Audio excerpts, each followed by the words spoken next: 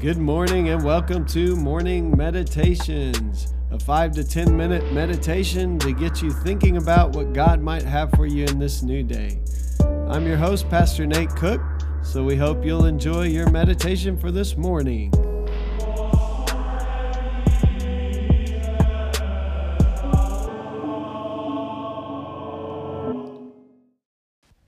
Hey, this is Pastor Nate, and this is your morning meditation for Friday, November 8th, 2019. We're reading today from Acts chapter 24, starting in verse 10. That's Acts chapter 24, starting in verse 10. When the governor motioned to him to speak, Paul replied, "I cheerfully make my defense, knowing that for many years you have been a judge over this nation. As you can find out, it is no more than 12 days since I went up to worship in Jerusalem. They did not find me disputing with anyone in the temple or stirring up a crowd either in the synagogues or throughout the city.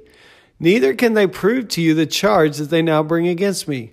But this I admit to you, that according to the way which they call a sect, I worship the God of our ancestors, believing everything laid down according to the law or written in the prophets.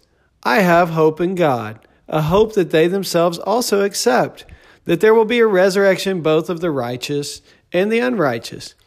Therefore, I do my best to always have a clear conscience towards God and all people. Now, after some years, I came to bring alms to my nation and to offer sacrifices.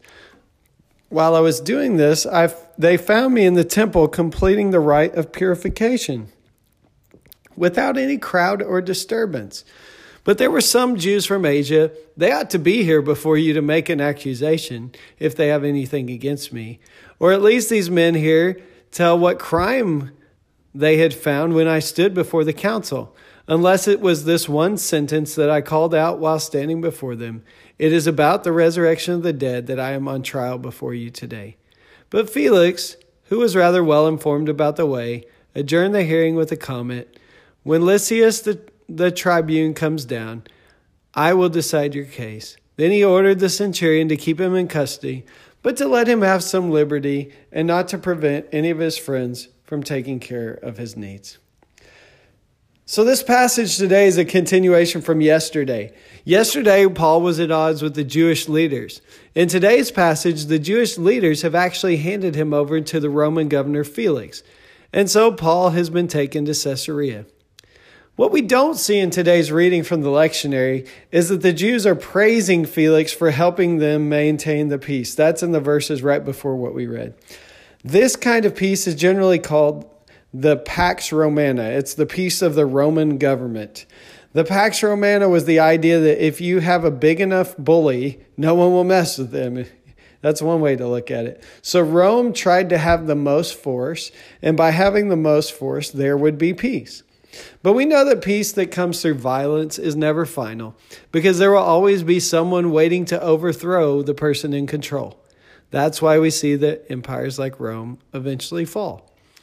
So here we see the religious leaders siding with Rome because of their disgust with Paul and the leaders of the way. It's interesting that they will go to such lengths to get at Paul. Siding with Rome was the very thing that the tax collectors in Jesus' day were hated for. What we see here is that none of that matters to Paul because Paul has decided that he will answer not to Rome or to the Jewish religious leaders, but to God alone. So Paul stands confidently, unashamed of what he has done. He tells Felix that the way he belongs to worships the same God as the Jews profess to believe in. He tells them that the real thing that ended him up in this predicament or getting everyone up in an uproar was the question of the resurrection from the dead. If you remember, the Pharisees believe in the resurrection of the dead and the Sadducees don't. So that's what caused all the uproar. If you want to know a scandalous truth, and the scandalous truth that the early church was preaching, it wasn't the resurrection of the dead. See, except for the Sadducees, all the Jewish religious leaders believed there would be a resurrection on a day which they called the day of the Lord. So on the day of the Lord, all throughout the Old Testament, it was this day when God would come to make all the wrongs in the world right. There would be a resurrection of those who had died, and people would be judged. The wicked would get their due and the righteous would get their reward. So everyone believed there would be a resurrection at some point in the future on the day of the Lord. But here was the radical new belief in early Christianity, that one man, Jesus, the Son of God, had been resurrected before everybody else, before the day of the Lord, if you will. That resurrection life was available to all who believed in Jesus. This was the scandalous truth of the gospel. In other words, Peter on the day of Pentecost, he said this: "The same Jesus who you crucified is risen, and God has made him both Lord and Christ."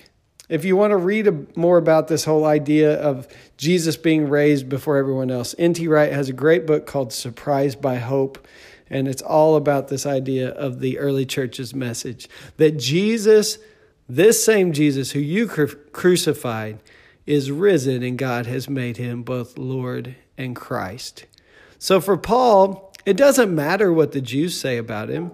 It doesn't matter what Governor Felix will do to him. Paul had an encounter with this risen Christ on the road to Damascus. You can read about it in Acts chapter 9. Paul had experienced this resurrection life firsthand. He had to talk about it. Do we still believe in the resurrection life of Jesus? How has Jesus brought newness of life to you? The message is for all who will believe that this same Jesus, who took all of the sin of the world upon himself in the cross, that he is risen, and God has made him both Lord and Christ. Christ offers us new life today. We can place our trust in Jesus and find new life where once there was only death. And once we've experienced this new life, we have to speak about it. Ultimately, what other people will say is of little concern to us. We have confidence because we know that we have chosen to only answer to God and to do God's will. What others say about us or do to us is not as important as being obedient to God. Hey, that's just a thought for this morning, and I hope you have a great day. Well, thanks again for joining us for this morning meditation. Hey, do us a favor, rate us on iTunes, or even leave some feedback about our podcast so that other listeners can know how much you enjoy your morning meditations. Hey, have a great day.